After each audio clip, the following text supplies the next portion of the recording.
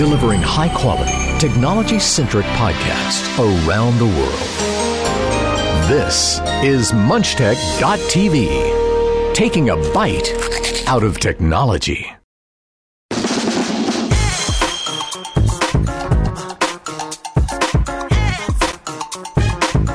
Hello, a very good day to you. Welcome to episode 508 of the Two Techies for Saturday, June 6th, 2020.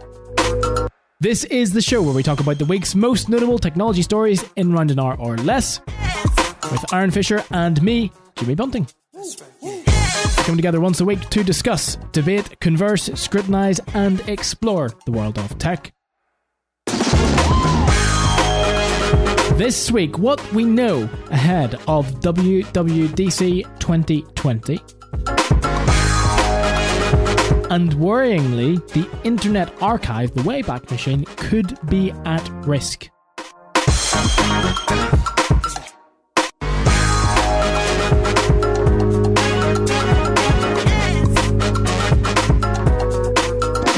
You're very welcome to what is 508, episode 508 of the show, the first in June, and the first for 2 weeks. Well, 3, if you really want to look at it logistically and technically, and yeah, if you want to tell the truth, I guess. We were so quick to say in May how there would be 5 episodes, given that Saturday fell on 5 dates within May, and how that wasn't always a common thing. That went well, didn't it? Absolutely. Well. But we live in the real world. Go ahead. I was going to say, to our defense, we've been struggling for news so much recently, just with everything that's obviously going on in the world. It's just like tech news is definitely on the back burner for most companies. I know for various reasons, one way or another, a lot of companies are rescheduling things. I know Sony just rescheduled things like the PlayStation event, even though it was online or virtual already, whatever you want to call it. I believe they've moved it. So yeah, tech news has become, it's been a little hard to come by. It has, and I think we always say how great technology is and how great reporting and talking about technology is, because there's always something new, and there is, and even through what we're going through at the moment there is, but whether or not there's substantial bits to talk about, that's different, and a lot of it follows the same trend, the same theme, i.e. it relates to COVID and what we're going through at the minute. Hopefully that will gradually and over time, over the next few months, change, and we'll get some sense of normality back as things are stabilizing a bit, not hugely, but we're seeing some remnants of normality at the minute. My goodness, what a few weeks it has been for the world. 2020, at least the first half, has not been plain sailing, we could say. So I think we just need to push on and see 2021. And hopefully that will reset, right? They just turn it off and on again, isn't that? That's what New Year is, isn't it? Supposedly. Why do I just picture the second half of 2020 is going to be like, I see your first half of 2020. Hold my beer. It's going to be so much worse. Yeah. In terms of technology, this could have a knock-on effect, and we've talked about this before, because what happens now will have a knock-on effect what happens next year. Technology doesn't, for us as consumers, in a consumer term, what we see is what we have and what we use and what we buy and what gets released. But behind the scenes, what is happening now is actually what gets released next year, the year after, or what they're working on now is what contributes to what gets released next year, next month, next quarter. What we have now, or what's being released now, or what was released just before this all broke out, was work from a year ago, 2 years ago, months ago. It doesn't happen immediately. So to what extent the knock-on will be, we don't know, but there will be a knock-on effect. Might not be that we realise, because we don't actually know what's coming. That's the beauty about it. We won't know what we've missed because we never had it in the first place, I think. Apple are pushing through. They announced in March, way back in March the 13th, that they would have their annual WWDC conference online in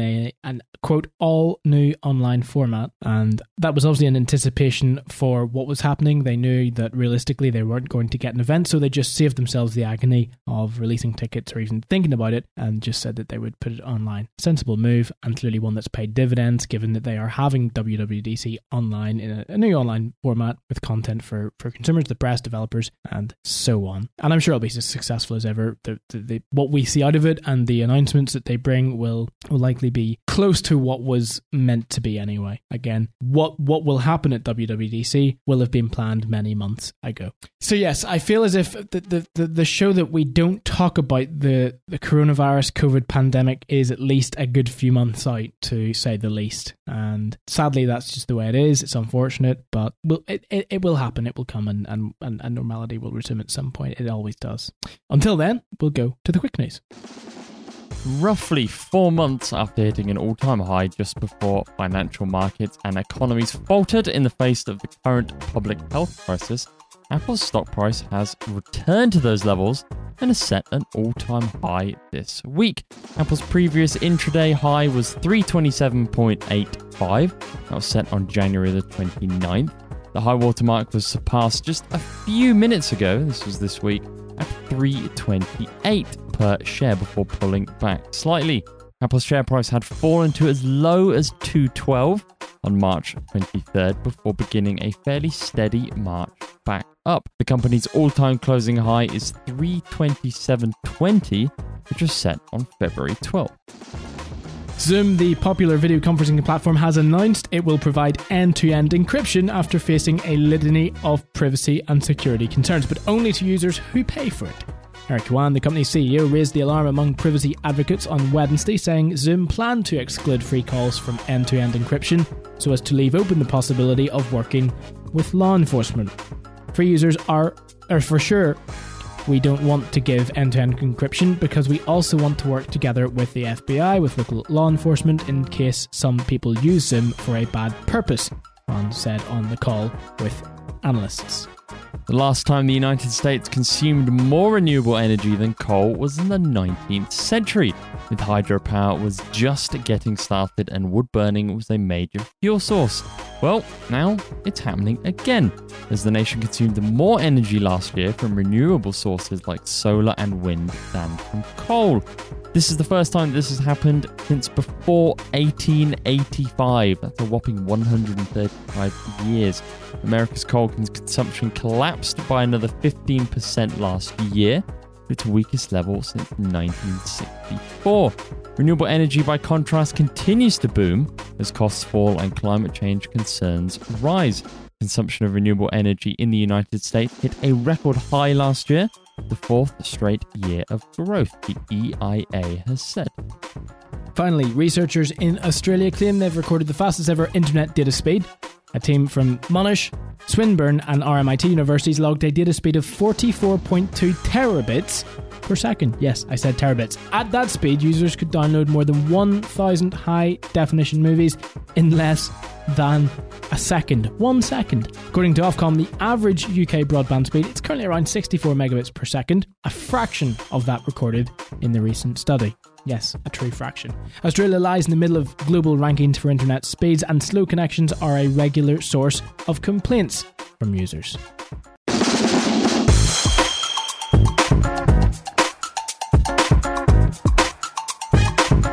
Even in the midst of a worldwide pandemic with not all, but at one time all stores really closed, Apple continues to float. Then again, they're the world's richest company, so I guess that makes sense. I genuinely, in a way, I don't understand how Apple just seem to be immune to the economy around them. Apple don't exactly exist in a market that caters for, let's say, cheaper things. They're not a essential item, they're not a particularly cheap item. Like, they cater in a particularly luxury world that you would think would be more adversely affected by the economy around it. But Apple have proved, and I don't know how, time and time and time again, that they just seem to be immune to the world around them now. Admittedly, they did have quite a huge drop-off at the beginning of all of this, but have now somehow hit higher than they had before. I don't know if more people have been buying Apple products. Obviously, there hasn't been any major Apple releases during this time, I don't believe. It just seems to be that Apple and the economy do not seem to track each other all the time, which is just always has been a bit of a funny thing to watch. I know a lot of brands were initially affected by this, like Apple were too, and I know they have also started coming back. Obviously, you expect companies like Amazon and things to do well during this time. We talked about, I know early on, how subscription services for things like Netflix and Disney Plus were obviously going to boom through this, and then there were other companies that, through lack of actually being able to sell anything, were obviously going to struggle. I'm just looking here. Apple closed the week out at 331, which is even higher. It's crazy. But to be fair, all companies up. Microsoft is up, Facebook up, Netflix, Nvidia, Adobe, Tesla, Intel, Amazon, Google, all plus percentages over the week. So, I mean, the economy seems to be doing pretty well for a pretty crappy situation. Absolutely. And these companies, these technology companies, are the ones that are keeping us connected, are keeping us entertained, are keeping us busy, sane, and more during this pandemic. Not the most integral part, but certainly an important part that they're playing. And I remember when having, I think it was a discussion with you, Aaron, ages and ages ago, and also just sort of contemplating it myself in terms of technology companies and, investment strategies for technology companies and the different segments of the companies in question, the research and development areas of these businesses. How far are they along in terms of behind the scenes? What do they have? What do they know that they will have in 5-10 years? How future-proofed are they? And how safe is technology as a long-term goal, a long-term bet, a long-term investment, not only for the companies themselves, but also for individuals who put money into them, for stakeholders and stockholders. If you hold money in Apple, I know you do, Aaron, I do. How safe, and not just Apple, any technology company, how safe are those investments? And there was an interesting perspective in that technology has had its day. It will never grow any more than it really has. And that was a perspective I read. And I don't know, part of me had to cater in the fact I'm biased because I think technology plays an integral part in many lives, and I personally don't think that's the case. I think that's utter garbage, what that person said. But you have to take, I'm open to all aspects and all viewpoints, and fair enough. But right now, I don't think that's the case. And I certainly don't think it will ever be the case at this point because we're so reliant on technology. And I'm not talking from the point that we can stay connected on Facebook, or we can like photos on Instagram, or can tweet on Twitter, or we can hook up on LinkedIn and I can recommend you for XYZ. Not so much that. That will come and go. But the core technology that we rely on for everything now, human nature is, once you have something, it's hard to not have it if it makes your life easier or more convenient.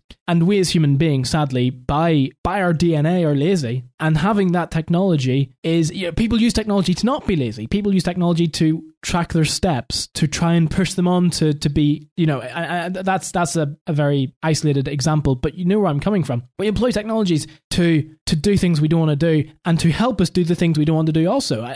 That's how bad it is. That's how reliant we are. And I'm not saying the over-reliance is a good thing, but having that technology there to aid us is. I don't think it's going anywhere anytime soon. And that's indicative by not only Apple's stock position, all relevant technology companies' stock position. I think a lot of people, not necessarily people who had that opinion, but I think a lot of opinion has changed recently, just with the, obviously everyone pretty much having to work from home or being forced to work from home in some way. I think it really has proven our reliance on certain technologies. It's proven or highlighted some downfalls and also some positive things in other areas. You take our next quick news story, which is about Zoom. We've spoken about Zoom obviously so much, but the only reason we've spoken about Zoom so much is because it came to the forefront because everyone hopped on it to use for working from home. It was a piece of technology that aided that. And we spoke about, I know how we're, in a way, if you're gonna make a positive out of a bad situation, we're so lucky that something like this happened in 2020 as opposed to 2005 or 1995,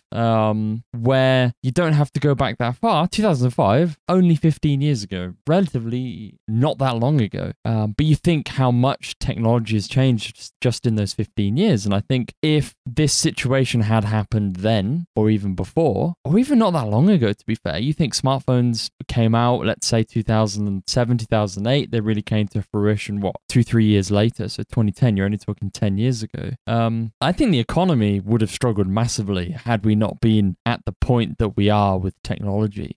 So many businesses have basically been able to kind of like not even a blip on the radar type thing. I know the business I work for, they had to make a few changes just to keep themselves financially stable, obviously, and it worked out wonderfully. But just the nature of the business they're in, it's like you flick a switch all of a sudden and everyone's working from home, barely a blip on the radar. And so much of that is down to communication tools. Things like the internet speed as well is such a big thing, especially for the types of jobs some of us do. Being able to just have video calls whenever you want, like it's not even a thing you think about anymore. It's just, I think it's crazy how we've really shown in these past few months the advancements that are still needed, but also kind of highlighting the positive impact and the advancements that have already occurred. Yeah, and how we probably do take it for granted, because if you just stopped or wiped that technology out, yeah, we would be stuck. We would. The excuse that Zoom are using for not encrypting free calls is a bit pathetic, because surely, I'm not a criminal, so I wouldn't know, but if you are a criminal and want to use the service to harbour your crime, would you not just pay for the encrypted account then? Especially considering the CEO has blatantly outright came out and said, well, if you have a free account, we can listen in. If you don't, well, we can't. I'm kind of guessing that obviously as soon as you pay for something, there's so much more of a paper trail. Finances are involved, becomes a lot more. But just hold that thought. There's a paper trail for you and I, Aaron, honest, law-abiding citizens. We're not talking about honest, law-abiding citizens here. We're talking about people who harbour crime. I'm sure it wouldn't be so difficult for them to get, I don't know, a cloned card, a stray card account, PayPal account, I think prepaid MasterCard. I don't know. It just seems a little bit off to me. As soon as that starts happening, though, things, if it's cloned, stolen, whatever it is, like red flags start getting raised. Potentially, there's more of an inherent risk when you start paying for things. On one hand, I totally get what Zoom is saying. It totally makes sense. Obviously, you know me, the privacy side of me is going, what the hell? No, but sorry, I'm sorry, just to counter-argue your point. So paper trail, yes, okay. If you're a criminal and you create a paper trail of setting up an account with either a card of your card or a stolen card or whatever, this is completely hearsay, but we'll go with it. Doesn't matter what the paper trail is, because you can't prove what was or wasn't said on the Zoom call anyway, because they've paid for the encryption. No, not untrue. It just seems to me like I don't get it. I personally, he's basically just turning it into you want to be secure, you got to pay for that. Like, well, it's not we want to work with law enforcement, we want to stop the bad guys. It's totally just we want you to pay for that privilege.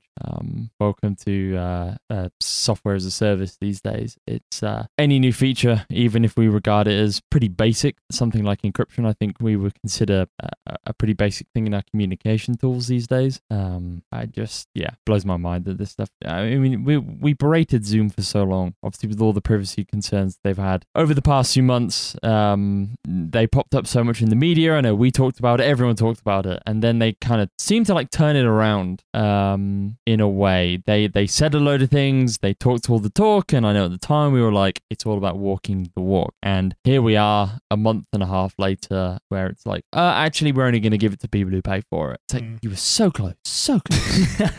Yeah, so close but so far. Anyway, yeah, so the next one's interesting, I guess, from a point of view of renewable energy, lowering our carbon footprint. Clearly the path is being paved, so to speak, in the United States anyway. Yeah, I mean, it's a similar story in the UK. We've actually, I think, I don't know if we're still on the streak, but we did a month without using any coal electricity, I believe, like last month or the month before. I don't know if the streak is still going. I know it passed a month, which is crazy. So basically, we were like running off of non-coal based power, so that's nuclear, renewable energy. Obviously, over here, I appreciate America. America's never had a great relationship with nuclear power, from my understanding, for various reasons. Whereas in the UK, it's a lot more of an accepted thing. So much of our power comes from nuclear. But yeah, it's cool to see a country like the United States, obviously with the size and population that it has, have less of a reliance on coal. Coal is a particularly nasty form of generating energy. So So I think the more we can do to kind of phase it out and get rid of it. Obviously, there's always controversies about whatever its replacements are in some way. Someone will always have something to say, but it's a good step forward. It's a long streak. 135 years is a pretty long streak to break. And probably the most interesting story, at least in my eyes, is that researchers have recorded an internet speed of 44.2 terabits. 44 point. We went from 1 gigabit to 44.2 terabits. How did that happen?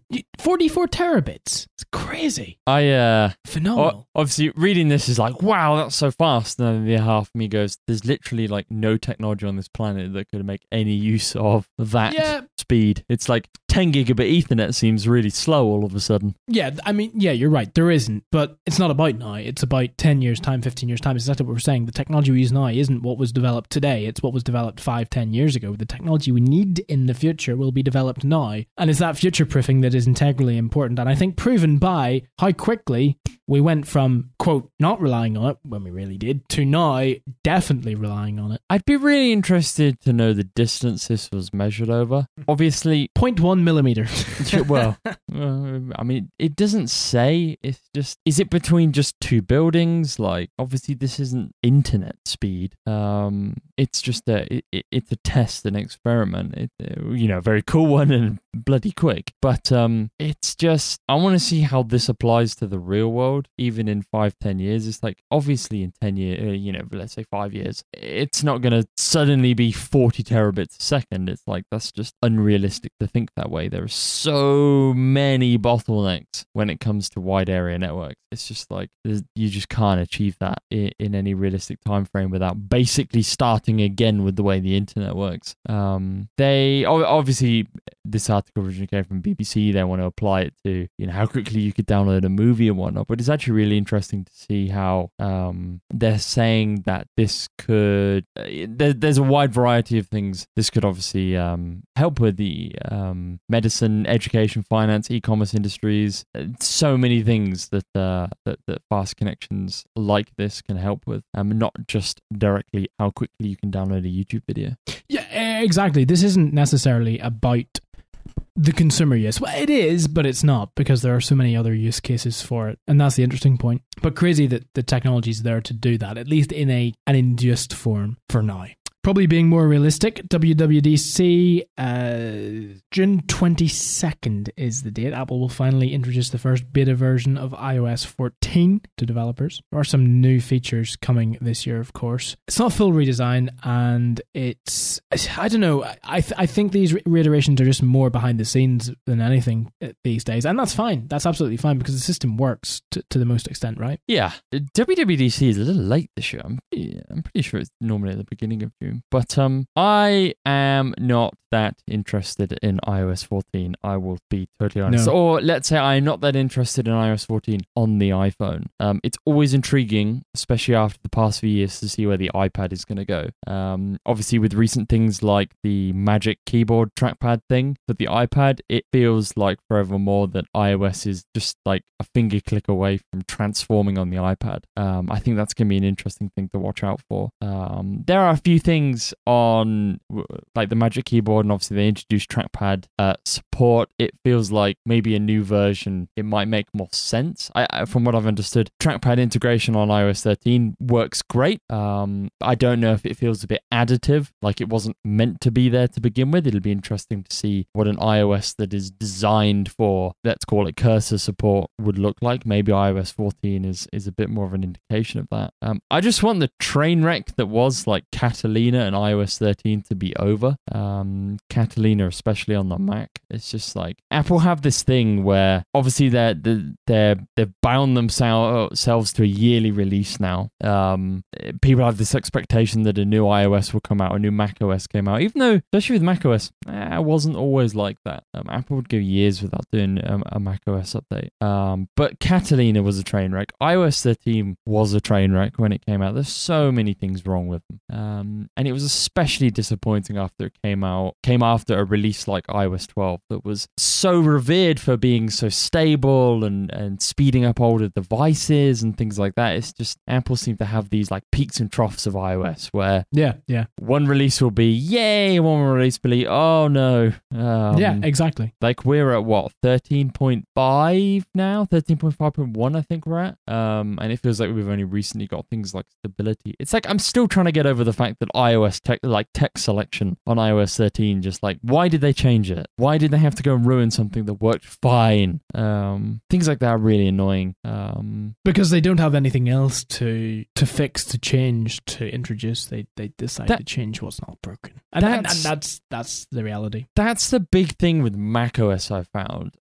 Apple have kind of like gone away from doing the unsexy updates. Like there was a time, I think, probably around Snow Leopard, people will rose tinted spectacles Snow Leopard slightly, even though they have to remember that it took like 4 or 5 updates to get that thing to what you remember it as. Snow Leopard ended, I think, on like 0.8, which is quite high for macOS. And Apple did unsexy, uninteresting updates. They weren't visual changes. They weren't like, oh, new features, new apps, new this, new that, new the other. They were, it's more stable. We fixed this, we fixed that. And for the past, I think, 3, 4, 5 years, macOS has felt like every year, instead of like fixing the stuff that needs to be fixed, fixing the bugs, fixing the reasons it crashes, this, that, and the other, it's, oh, we changed the way Finder looked. Like, oh, we've added voice memos. Like, just stuff that it's like, okay, my Mac's still kernel panic. Like, can we just fix that stuff? Like, I know it's not interesting to talk about on stage. I get that, but I think the Mac is so far beyond that. People like news outlets aren't covering macOS anyway, so it's like, just give us what we want. The thing I am interested in is Catalyst. The second year, we'll be moving into the second year of Catalyst, which is a system that kind of meshes without actually meshing the iOS and macOS universe. Safe to say, not a great year one. The HomeKit app, whatever you want to call it on the Mac, is easily one of the worst things I've ever seen. Voice memos, not that great either. So many of these, like, Apple built these apps and you open them and you're like, this menu doesn't seem to work, or like, this looks like iOS shoehorned into macOS, which was one of our biggest fears for years. When we always used to talk about, oh, will Apple merge the two worlds? It was, no, Apple will just stuff half-baked iOS apps onto the Mac, and that's kind of what they did with Catalina. The News app feels super janky. The Stocks app feels super janky. Like, these are apps that were clearly built for the iPad, and the Mac having a different screen size is like an inconvenience for them. That's not to say that Catalyst, I don't think, hasn't been a success in other areas. I know some other developers have shown what you can do with the Catalyst app. I know a lot of developers are happy that they don't necessarily have to create a Mac app from scratch, or they don't have to lean on something like Electron, which obviously comes with its own kind of can of worms, let's say. I think that's been a positive impact. Not that developers are lazy, but I just think the Mac is not a platform with a huge user base and a huge user base that wants to spend lots of money on little apps. So I think a lot of traditional iOS developers haven't necessarily seen it as a top priority to start from scratch, spend a year or 2 years writing a Mac app. So when something like Catalyst came along that would allow them to kind of port their iOS version across, I think it was a positive thing. I don't think it was implemented particularly well, but it was a year one product. I think it's one of those products that instead of just developing it behind the scenes and perfecting it until 5 years down the line when we can actually see it, which I think a few people wanted, I don't necessarily think that was the right thing. I think Catalyst is something that needed to be out in the open. It needed to be something that other developers could get their hands on and feedback on for Apple. I think we just have to bear the brunt that some of the apps are a little bit crappy. So I'm really interested to see how that goes at WWDC.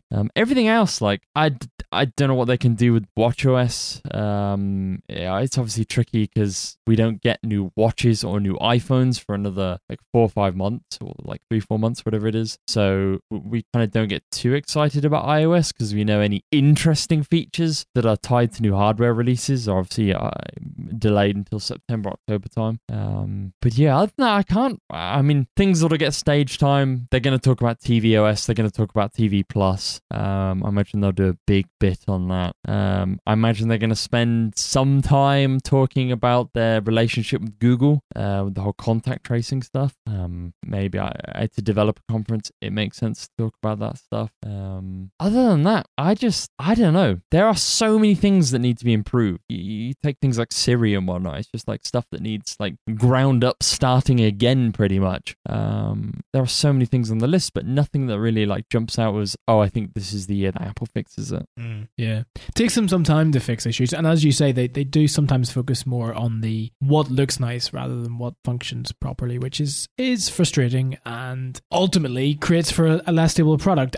It may look nice, but does it work? Exactly. In terms of hardware, not really an awful lot. As you said, the watch isn't going to really get updated for at least another half year at the very least. And even at that, the refresh cycle for the watch for users isn't, I mean, I bought one. I didn't go out and buy the next new one because I don't need to. And I think Apple know that that's the case. Okay, I don't care the screen's always on. That's cool in a way, but it doesn't really, it still works for me. So I think because the technology has gotten to the stage it's at, whereby it does everything we need it to, it does it at the speed that we need it to, it holds the information that we need it to and more. It really can't sort of drop huge things at the minute. I don't think anyway. I think every enhancement to iOS and every upgrade or update has been small little changes over time that obviously compound to make a better app, but how do you make it any better? Apart from making it more stable, as you pointed out. Exactly. This is why I think it's such a kick in the teeth that we're sitting here going, what could they do? Obviously, Apple are the only ones who know, but they're just not fixing the basic things or breaking like the core system, which just seems to happen every year. Every year, we still have the warning that it's like, maybe don't go for the 0.0 release. Don't go for the day one release because it just like it's a janky mess sometimes. Like, how is that still a thing? How is that still a year-round problem that we go through? I appreciate for us, iOS probably looks like it hasn't changed in so long, but I appreciate under the hood,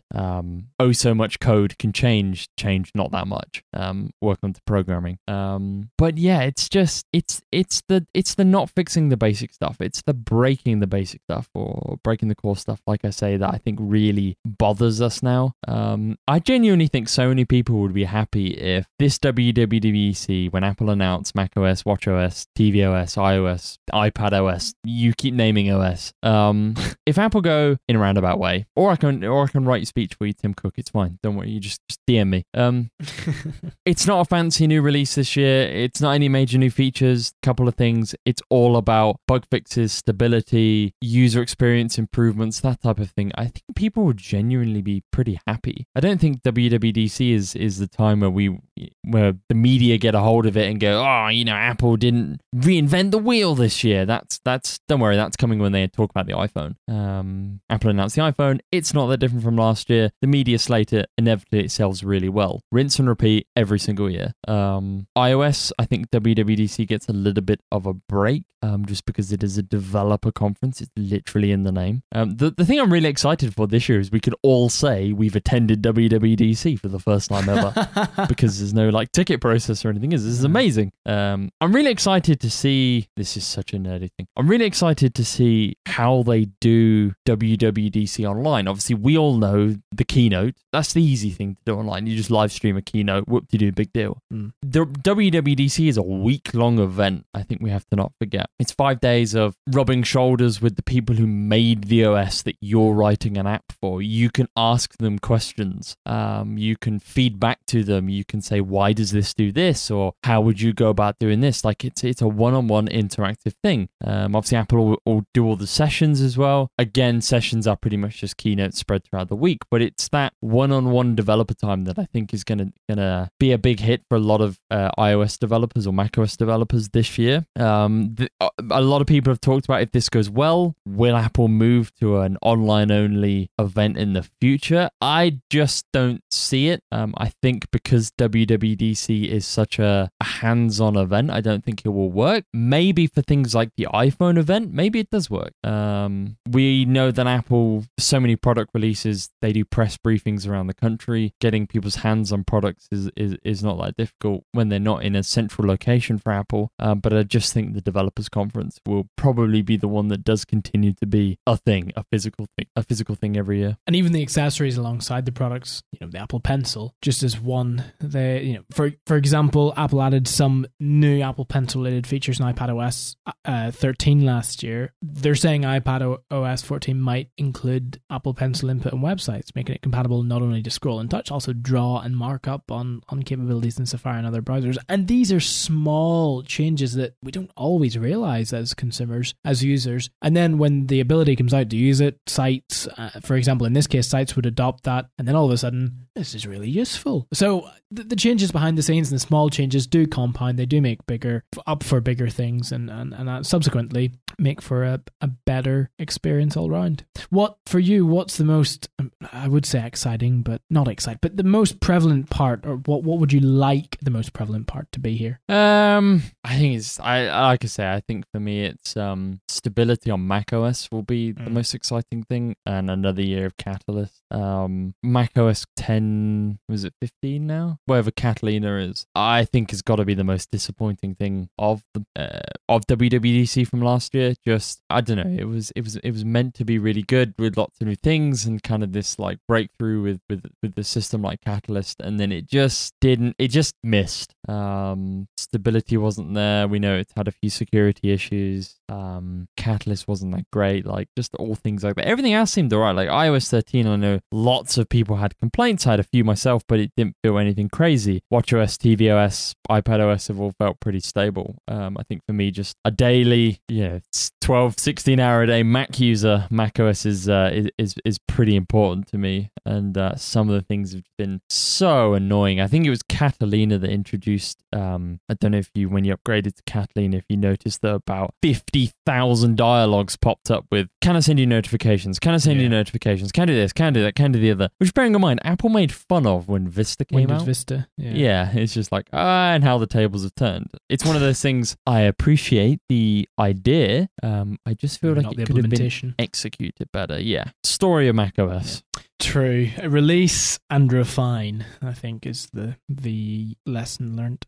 What could be more pressing this week is that archive.org, the online internet archive, now face a lawsuit over online book lending, which could bankrupt the actual internet archive, which I think a lot of people who have used it or are aware of it will agree is an integral part of the internet which we use. Behind the scenes, okay, it's not the forefront, but it's still a very useful tool, and it's a good way to look back on how far we've came. Publishers call the online library willful digital piracy on an industrial scale. Four of the nation's leading book publishers have sued the Internet Archive, the online library best known for maintaining the Internet Wayback Machine. The Internet Archive makes scanned copies of books, both public domain and under copyright, available to the public on a site called the Open Library. Despite the Open Library moniker, IA's actions grossly exceed legitimate library services, do violence to the Copyright Act, and constitute willful digital piracy on an industrial scale, write publishers Hachette, HarperCollins, Wiley, and Penguin Random House in their complaint. The lawsuit was filed in New York federal court on Monday. The Open Library has been available for almost a decade. It gives users the ability to, quote, borrow scans of in-copyright books via the internet. And until recently, the service was based on a concept called controlled digital lending that mimicked the restraints of a conventional library. The library would only lend as many digital copies of a book as it had physical in its warehouse. If all copies of a book were, quote, checked out by other patrons, you'd have to join a waiting list. So in March, as the coronavirus pandemic was gaining steam, the Internet Archive announced it was dispensing with this waiting list system under a program it called the National Emergency Library. IA began allowing a number of people, unlimited number of people, to continue to check out the book at the same time, even if IA only had owned one physical copy. So before this change, publishers largely looked the other way, as IA and other few libraries experiment with these digital lending concepts. Some publisher groups condemned the practice, but no one actually filed a lawsuit over it. But now, this emergency lending program seemingly has been harder for publishers to ignore. And as a result, they have proceeded to sue the Internet Archive. This could be devastating, Aaron, right? Yeah, this feels like one of those things that I think, as the article alludes to, it was kind of skating on the edge of kind of being sued or legality, whatever you want to call it, for a long time. But I think because they were operating on the model of they had a physical book and they lent a copy or digital copy of that physical book, that was 1-to-1. Yeah, they got If they had 6 copies, they could lend 6 digital copies. And like, I imagine that probably ruffles some feathers somewhere, but it's kind of easier to accept. Obviously, with the whole we're doing away with the limit kind of thing, book publishers kind of feel like they were forced to do this in a way, because basically means for free you could go and get a copy of any book, which I know a lot of people say, well, that's what a library is. It's like, yes, but much like the model they had before, a library can only lend you the physical copy that they have, that they own. The Internet Archive, I know you said it's done such wonderful things. The Wayback Machine is what a lot of people may know it for. The Internet Archive is so much more behind that, but the Wayback Machine is probably one of its biggest public-facing things. You can send stuff to the Internet Archive, I think, and they will archive it for you. But the Wayback Machine, I don't know how long it's been going for. It must be like 15, 20 years. Crawls the web. You can, I think, submit sites, but it will crawl the web and basically take a copy of websites every so often. It's the way we've been able to look back at what Apple used to look like in 1999 type thing, which is just fascinating stuff to go back through. It's pretty much the only slice of, or the way we can get slices of history for the internet itself. It would be a shame for something like this to cause kind of such an effect on the entire organization. I do appreciate that should something happen to the book side, I imagine kind of the bit that houses the Wayback Machine, I would be very surprised if it doesn't spin off into its own not-for-profit or company or whatever. I don't think both will go down at the same time. It's just a shame that so much risk has been put on such a wonderful tool. I don't think this is, I know a lot of people have called it particularly silly. I don't necessarily think it's silly. I think it's just like, I don't know, they've skirted around the rules slightly for so long that I think as coronavirus hit and they had to do this national emergency library thing. I think it just got a little too much in the end for the publishers to accept. I think it was the final straw which broke the camel's back, really, wasn't it? Yeah, exactly. It was something that the publishers were well aware of for some time and probably didn't sit well with them, but there wasn't a lot they could do given that it was in line with physical lending. However, now the next step, i.e. the quote emergency library, has given them room to complain. I think they made a stupid move here. They overstepped the boundary. They were already playing on a little bit of an uneven surface, on thin ice, and realistically this was coming because it's copyrighted content. But at the same time, it was a mistake, and we can all make mistakes. Okay, some more than others in terms of business, maybe not so much, but I would hate to see the complete devolution of this fantastic service due to one mistake. It does more good than it has done bad in my eyes, and personally I believe that the value of the archive is more than the damage to those publishers' bottom line. Yeah, it's this is kind of like solving a problem short term, but not thinking about the long term effect that not having something like this can cause. You think of how many texts that have been written in history that we don't have a copy of now. No copy was ever made, obviously, pre-digital world and stuff like that. But it's like we look back now and we see the actions of certain periods of in time when historic texts were destroyed in ways. You look at like World War II and whatnot, we know huge amounts of historic artifacts were destroyed. And like here we are 80, 90 years later, and for obvious reasons we look back on it like it's devastating that none of that stuff can be retrieved, none of that stuff exists, like history wiped out. I think nowadays the fact that we have these tools to make digital copies and preserve them in theory forever is a positive thing. It would be a shame if something like that was taken away from us just through publishers legitimately, I think, trying to solve a now problem. Yeah, crazy. We'll see how it pans out. We'll follow it, and we'll come back when we hear more from it. Before we end for the day, for the week, of course, we said what a week it's been at the start of the show. We didn't address the main topical issue, which has been going on the last week or so. And of course, it's not COVID, it's not coronavirus. We're well aware of that, and have been for quite some time now. It's more the case of what went on in America last week, whereby a clear act of racism occurred, and it opened up the floodgates for a very real issue. And we didn't talk about the end of the show, or the start of the show. It would be remiss if we didn't at least very quickly touch on it, for the fact that I don't think we need to, because I think it's obvious and it supersedes a lot that's going on right now in the world, and it's an important thing to address, and it is that there is no room for racism anywhere for any reason. And through the week, I'm not sure about you, Aaron, but I've listened to many different ideologies and theories and people supporting that fact, and go into a lot of depth and detail about how people have been suppressed for time and time before in certain time periods, and certain ethnic groups have underwent X, Y, and Z. And I 100% agree that should have never been the case. It was, unfortunately, but it shouldn't be in 2020. It shouldn't be in 20 anything. But the fact of the matter is, we shouldn't have to sit and talk about it for hours and hours and countless times on end. And we're not going to in the show, because I don't believe, I'm not saying we don't need to because it isn't an issue. I'm saying we shouldn't have to because it shouldn't be an issue. It should just be common practice, commonplace, common sense, normality, normal life. So to end the show today, the simple statement from us is it's not acceptable. It never has been, never will be. There's no room for it, and we condone the actions that took place earlier in the week. And hopefully as a nation, we'll come out of both this and the coronavirus pandemic a little bit stronger and a little bit wiser, because it's certainly not just the event of in the last week, but for me anyway, coronavirus just opened my eyes to how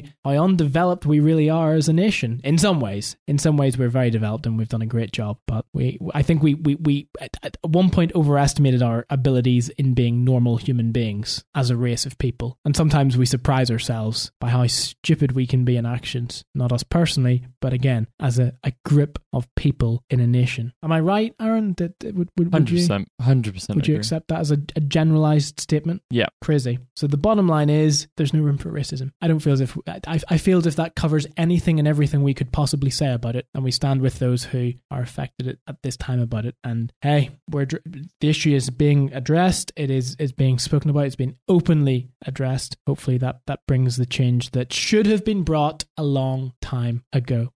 That brings us to the end of episode 508 of the show. You can listen to more episodes munchtech.tv. Of course, our newsletter, munchtech.tv/newsletter. If you're listening on your mobile device, munchtech.tv/mobile. And our book, not sure if it's on the way back machine or not. That's a touchy subject. Maybe too soon. munchtech.tv/ultimate podcast guide and podcastassist.com. Of course, we also have our interview with Steve Wozniak, co-founder of Apple, computing pioneer and engineering genius. munchtech.tv/Woz. As always, thank you so much for taking the time to join us.